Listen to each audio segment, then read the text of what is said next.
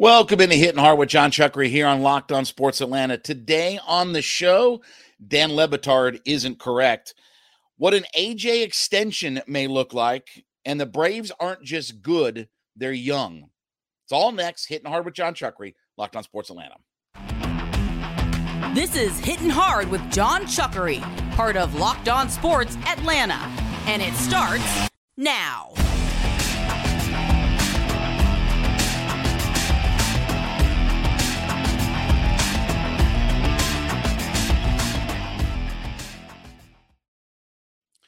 Hittin Hard is brought to you by FanDuel Sportsbook, the official sportsbook of Locked On. Make every moment more.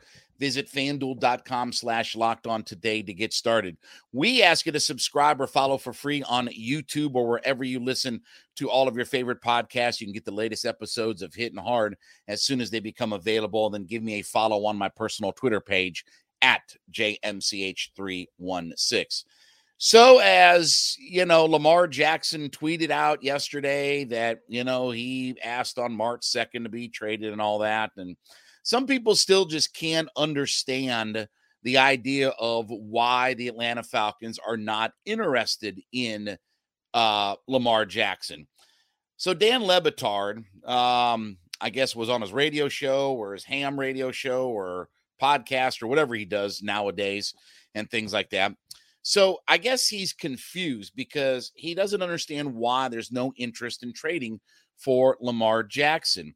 And he said he understood people's perception of the Falcons' he said he could not understand people's perception of the Falcons' immediate dismissal of a Jackson trade as both collusion and racism. Okay, well, instantly when you start saying those kinds of words, I'm out. I mean, I'm tuning out at this point. But he said, quote, they went after Deshaun Watson and ticked off their best player in franchise history and former MVP Matt Ryan.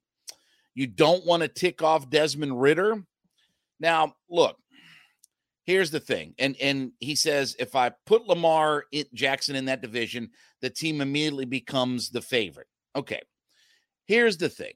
And we've broken this down 6 ways to Sunday on this thing, okay? The Deshaun Watson thing didn't happen. The Falcons were willing to give up the compensation. They weren't willing to give up $235 million of guaranteed money. I don't know what their offer was, but they weren't willing to give up almost $250 million in all guaranteed money to a quarterback. And when you look back now with the way that Deshaun Watson just restructured his contract and all that kind of stuff, the Browns are going to be on the hook for 3 years of $60 million in cap hit unless they go in and extend him even longer. So that contract wasn't a good contract. And they paid him $1 million in the first year because of the suspension and all that kind of stuff. But looking back, that wasn't a good contract. It wasn't good for the Browns, who thought they were a quarterback away. So the reason they went after Deshaun Watson is because the Falcons wanted to get a big-time quarterback, knowing that Matt Ryan was on the last legs. And yes, they ticked him off, and he sought out a trade and all this good kind of stuff. That plan kind of blew up in their face. So you don't make the same mistake twice. And a Lamar Jackson contract, unless you're telling me that he's willing to not take all guaranteed money, because that's what the Ravens have offered him. And then the fact is, he doesn't have a contract right now. If you can't trade the franchise tag. That's for the Ravens. So again, you can give up the compensation of the 2 first-round picks and then go in there and make him an offer, and the Ravens can still match it. And now this is not about the player Lamar Jackson. If it was simply that easy to just have a player on your roster, or you're trading for a player under a current contract, then that's one thing. But you have a guy in Lamar that doesn't have a contract, and he wants all guaranteed money, and he wants it at the level of Deshaun Watson. And when you start to combine the 1, 2, 3, 4, 5 different things that are all going on in this situation. It doesn't make sense for the Falcons right now. It doesn't make sense for the Falcons to go back into cap purgatory. They're not a quarterback away. You got to give up your draft capital, so your young and cheap guys, you won't have those guys. Well, second round picks and third. Okay. I mean, your talent comes from your first round. Yes, there is a lot of guys that fill out rosters, and there are really good players in second round. But again, 70% of the active sack leaders in the NFL are all first-round picks. A lot of your top-flight quarterbacks, most of your top-flight quarterbacks are first-round picks. Mahomes and Allen and Lamar and guys, they're all first-round picks. When you give up that kind of draft capital, you're going to miss out. And now you're not going to have young, cheap, talented labor. So, again, I don't understand what is so confusing about this. This is not monopoly money. This is not fantasy football. And that's where these guys live, is that they live in this fantasy football world where they can get on yahoo.com and play in their fantasy league, and we make a trade for a guy, and it doesn't cost me anything in real money. It just costs me a couple of clicks on my mouse and my mice and cat and remote and all this kind of stuff, and that's all I got to do. So until we get out of the fantasy football world, then deals like this, it doesn't make sense for the Falcons. Yes, the player, I'd love to have the player if it was just in a bubble of I can have the player. This is not about ticking off Desmond Ridder or anything like that. Yes, is Lamar Jackson an upgrade over Desmond Ridder? Yes. But it's not just the football aspect of all of this. And I don't understand what these nudnik talking heads don't understand about this. He doesn't have a contract. And no matter what you do, okay, no matter what you offer in trade compensation, contract, and all that kind of stuff, the veto power is with the Ravens. The Ravens can say, all right, we're going to match all of that. Then now you're stuck. Now what do? It's not a matter of ticking off Desmond Ridder, but again, if you're going to make this kind of move, you got to be able to know that you're going to pull the thing off. And why are we not seeing all guaranteed? One contract that was guaranteed does not the NFL make. It throws off the entire model. Just because you had a nitwit owner, and he's an absolute nitwit. Trust me, I know Jimmy Haslam. The guy was under FBI investigation for basically bankrupting Pilot and defrauding his customers. And Jimmy and D. Haslam, those two people are nitwits. And they thought they were a quarterback away from winning the Super Bowl. They thought they had the roster. Again, how many Myles Garretts and Nick Chubbs do we have on our roster? We don't have guys like that running around. So again, in a bubble, this is fine and dandy. The player is a better player than what we have now. But you have to give up the compensation, go back into cap purgatory, give all guarantee. He's not settling. If he was going to settle, then he would have taken a deal from the Ravens.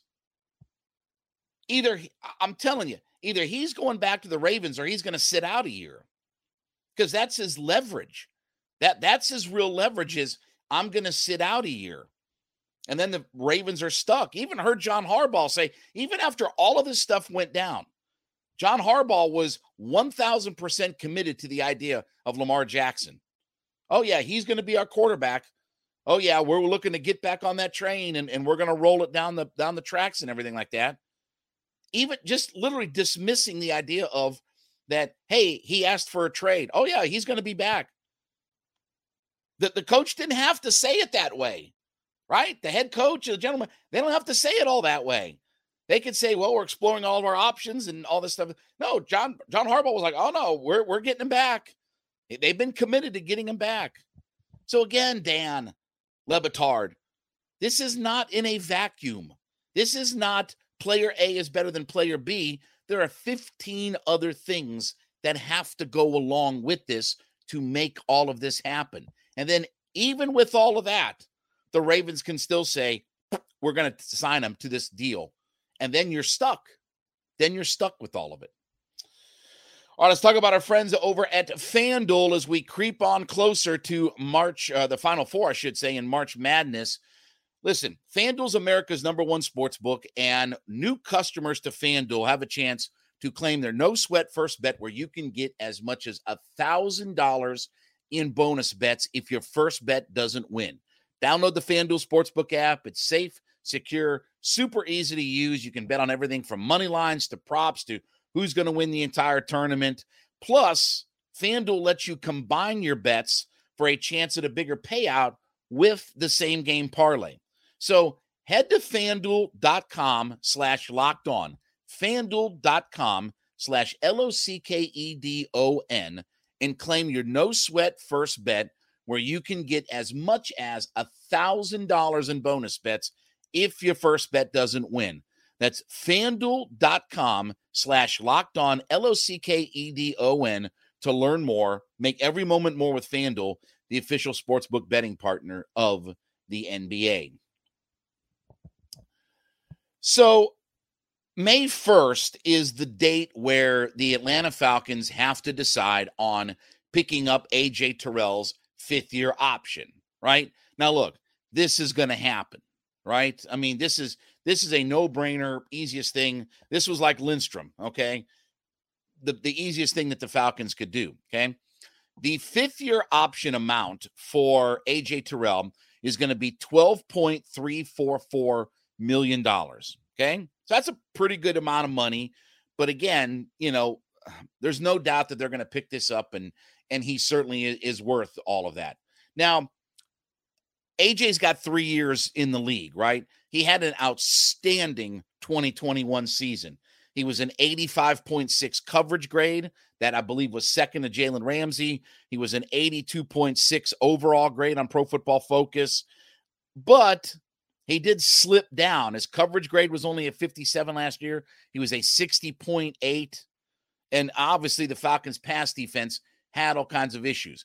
I don't blame all of that on A.J. Terrell, and there was obviously injuries for him and all sorts of different things. In a lot of ways, it was a lost season for A.J. Terrell. But he's shown you, even when he was a rookie, that he's a really good cornerback, and he's one of those guys that you need to build around. So what does an A.J. extension look like? Because I definitely think after next year that the Falcons, just like they did with Chris Lindstrom, okay, same kind of mindset. While the Falcons have money, okay, and these are the decisions that not signing a Lamar Jackson force you into making and things like that, where you have to, you know, kind of navigate all the money around. And yes, you can always find money, but you can't find money when you have a fully guaranteed contract. It's not easy to find money unless you're going to take some of the biggest hits in the history of the league.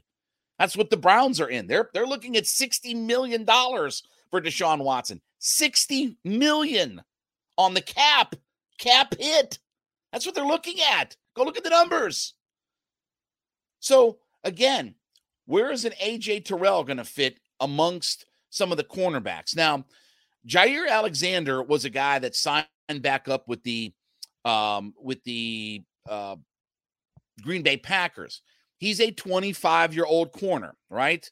He signed a deal that was 4 years and $84 million. All right, that's the latest contract that we've had. Now, is A.J. Terrell a $20+ million corner? Probably by the time the market resets itself, and you look at past contracts, future performance, he's probably near that kind of range. I mean, a lot of these top corners nowadays are getting that $19-20 million. Alexander's a $21 million a year player. Xavier Howard's an $18 million a year player. Denzel Ward is a $20 million a year player. Marshawn Lattimore is a $19.5 million player. Marlon Humphrey is a $19.5 million player. Tre'Davious White's almost $18 million. And Jalen Ramsey's, up on over $18 million corner. So, again, when we talk about some of these contracts and things like that, it's why teams don't want to get into guaranteed money, because you can find a lot of money and pay a lot of guys, and you kick the can down the road and different manipulative things for the cap. But when you give all guaranteed money to a guy, it's tough to do that. But I think A.J. Terrell is going to be a $20 million corner when all is said and done. And I know Falcons fans are probably like, how can we pay him $20 million a year? Because he's at a premium position. He's a really good player. Yes, again, last year was kind of a lost year for A.J. Terrell. And look, it's obviously going to be mightily important for the success of this franchise moving forward to have the A.J. Terrells. But again, what's the alternative? You don't pick up his option, or you don't sign him long-term, and then you're looking for another starting corner that plays at his level.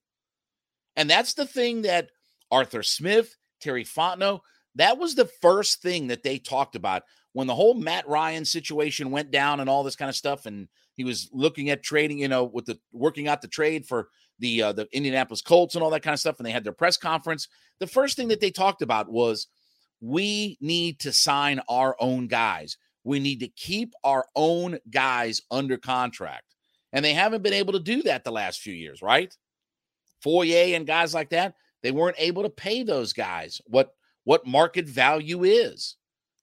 So when you look at an A.J. Terrell, that's the kind of guys that you've got to keep and build around. And he's at a premier position. Is he the same as an offensive or defensive lineman? No, but he's right there into that next tier mix or whatever. If you can get a shutdown corner, and I know people are going to say, well, A.J. Terrell's not a shutdown corner and all that. A.J. Terrell's a really good cornerback. And I want to see a full year of Casey Hayward. I would have loved to have seen Jalen Ramsey and A.J. Terrell. But anyway, Casey Hayward, A.J. Terrell, line up on the outside. They both stay healthy, and let me see what a year of that looks like. And obviously, I'm desperately counting on the idea that our pass rush is better. It can't be any worse than the last 2 years. When you have 39 sacks over a 2-year period, it can't be all that much worse for everything, right? So I want to see these guys come together. Excuse me 1 second. Nope. Thought I was going to sneeze there for a minute. So I want to see these two guys play a full season together and see what it can be. But AJ is going to be a $20 million kind of player. That's the going rate. That's the marketplace for these guys now. And it's just the reality of for guys that are that level. I mean, look, there's no question. AJ Terrell would get himself a $20 million a year contract if he get himself on the open market. I mean, teams are overspending all the time. And all it takes is one team to, again, with the Deshaun Watson contract, all it takes is one team to screw up the whole system or do something, out of the box. Not that AJ Terrell is going to get, $100 million guaranteed or something like that, but he's going to be a $20 million a year player. And Arthur Smith and Terry Fontenot made this a point to say, we need to sign our own guys. I don't have a problem paying AJ Terrell $20 million. He's a young stud cornerback. He's part of our long-term plans. He's part of the future of this organization. Maybe they'll get something done. I don't think that they'll get it done with like a Caleb McGarry type, which team-friendly deal. But it's going to cost you probably $20 million a year to have an AJ Terrell. All right, after you make Hittin' Hard with John Chuckery your first listen, make sure you make Locked On Sports Today your second listen. Biggest stories of the day, instant reaction, big game recaps, and the take of the day available Odyssey, Spotify, YouTube, wherever you get all of your podcasts from. So Fox Sports put out their 26 and under rankings for major league clubs.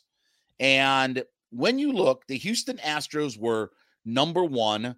The Baltimore Orioles were number 3. But coming in at number 2 was the Atlanta Braves. And they talk about here in the article that with Ronald Acuna, Ozzie Albies, Austin Riley, Michael Harris, all of their positional players, and then you factor in Spencer Strider, Ian Anderson, obviously Schuster, and obviously Dodd, now that they're in the rotation because Kyle Wright, and even Kyle Wright, although he's 26 years old, he's going to go on the IL. But when you look at this young core, it's not just that the Braves are really good, but it's the fact that they're so young. They don't have a lot of players that are aging out, right? Like they don't have all of these kind of, okay, on the downslope of your career and they're starting to age out. You think about that 2020 draft class where we talked about the fact that Schuster was the first round pick. Strider was in that class. Bryce Elder was in that class. When you start to get guys that have a lot of impact young in their career after only 2 or 3 years of minor league ball, that's Michael Harris, that's Strider. Again, we're going to see Schuster this year. That's where you are. And when you can lock those guys up to, I'll say it, team-friendly deals, like they did with Ronnie, like they did with Ozzie, like they did with Strider, Michael Harris and all. When you can lock those guys up for the long term that are so young and so productive for your team, that's such a benefit to staying ahead of everything. And the fact that this team is so good, but at the same time that they're young, I don't know what again, we've had 5 straight division titles. I don't know if we're going to get to 14 division titles or whatever like that. I could care less about that kind of stuff. I want World Series. I want 3 or 4 World Series championships. I want multiple parades. I don't want one parade out of 20 years. I want multiple parades, 3, 4, 5 parades. And the Braves, like what the Astros are, I mean, it's no coincidence that the Astros, are the number 1 team when you look at the Bregmans and different people like that. I mean, they're young and they're really good. And sometimes, few years ago, you have to take steps backward and different things like that to finally get good. And when you can draft as well as the Braves, I mean, the 2 things that the Braves have done really, really well. Number 1 is drafting players, but 2 is their player development. And I said this last week on the show. Their player development is outstanding. The fact that you have guys that are in the 2020 draft class that are up at the big league club and making impact. I mean, look, 2019, 2020, you think about the fact that when the pandemic hit, that the minor league season was canceled. So the fact that these guys are, from 19 and 20 coming up to make impacts on the big club, it speaks to how well their player development is in the minor league level. And obviously, look, how good is the Gwinnett Stripers, right? How good is that rock? I mean, Vaughn Grissom's down there. Shoemaker's down there, right? Ian Anderson, Soroka. Think about the guys that are running around and toiling around at Coolray Field in Buford. Like, think about how many good players are in that AAA club, that they're one injury or one moment away from being called up and being able to contribute to the big league club. So this is why the Braves are in such good position. It's the idea of how young they are. They were able to lock up several of these guys. And that's the thing. Look, this is an old playbook. This is not new, by the way. Okay. The Cleveland Indians did this decade, maybe more, I guess maybe 15 years ago. The Cleveland, 20 years ago, 25 years ago, the Indians did this back in the 90s with their players. They locked up Kenny Lofton and Albert Bell and Jim Thome and Manny Ramirez to team-friendly, longer-term deals. Now, again, it's different in 30 years ago than it is today, but they did the same thing with their young core of players. And they were able to keep those guys around for several years that a lot of other franchises watch their guys when they got good and just walk right out the door. The Indians were able to keep some of those guys around. And that's a page out of the Alex Anthopoulos playbook is you have these guys locked up for the long term. You've got Riley and Olsen and Ozzie and Ronnie and everybody locked up, and Strider and all that good kind of stuff. And so unlike the Mets, who are overpaying for injured guys, old guys, and different things like that to try to win in the now, the Braves are going to be here for the long term. So they're not just good, they're really young. And when you look at the number of 26 and under players, not just on the big league club, but in their minor league system, look, the farm system has definitely taken a hit over the last few years, and that's simply attrition, right? I mean, Harris is up, and Strider is up, and Elder's been up, and, Schuster's now up now, right? Vaughn Grissom has been. I mean, when you have all of these guys that keep coming up to the big league club, your minor league system isn't going to be able to immediately replenish all of those guys.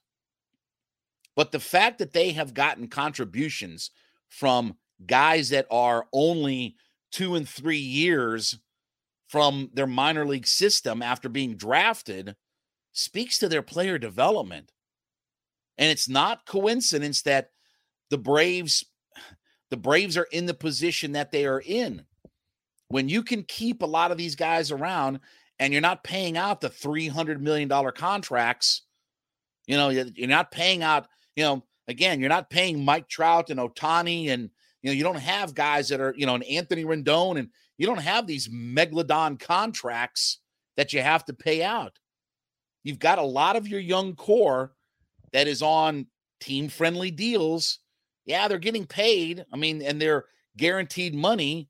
But some of those guys, if you'd have put them on the open market in 2 or 3 years, they'd cash in. That's the thing that's going to be interesting about Max Fried.